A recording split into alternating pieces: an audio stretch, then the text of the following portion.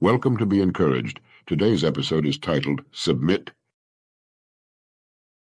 But though he had performed so many signs before them, yet they were not believing in him. John 12:37. What does it take for you to trust? Nothing. If someone found you today and declared they were returning next Tuesday with a new car for you, with taxes paid, licensed, insured, maintenance, and gas for 10 years, then turned and walked away, what would your response be? How about saying, "See you then"? That is trusting in his person according to his word. It will be settled next Tuesday. Many people claim Jesus is a liar without having trusted him.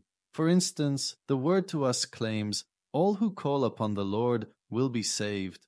Have you trusted that word? When will you know if that word is trustworthy?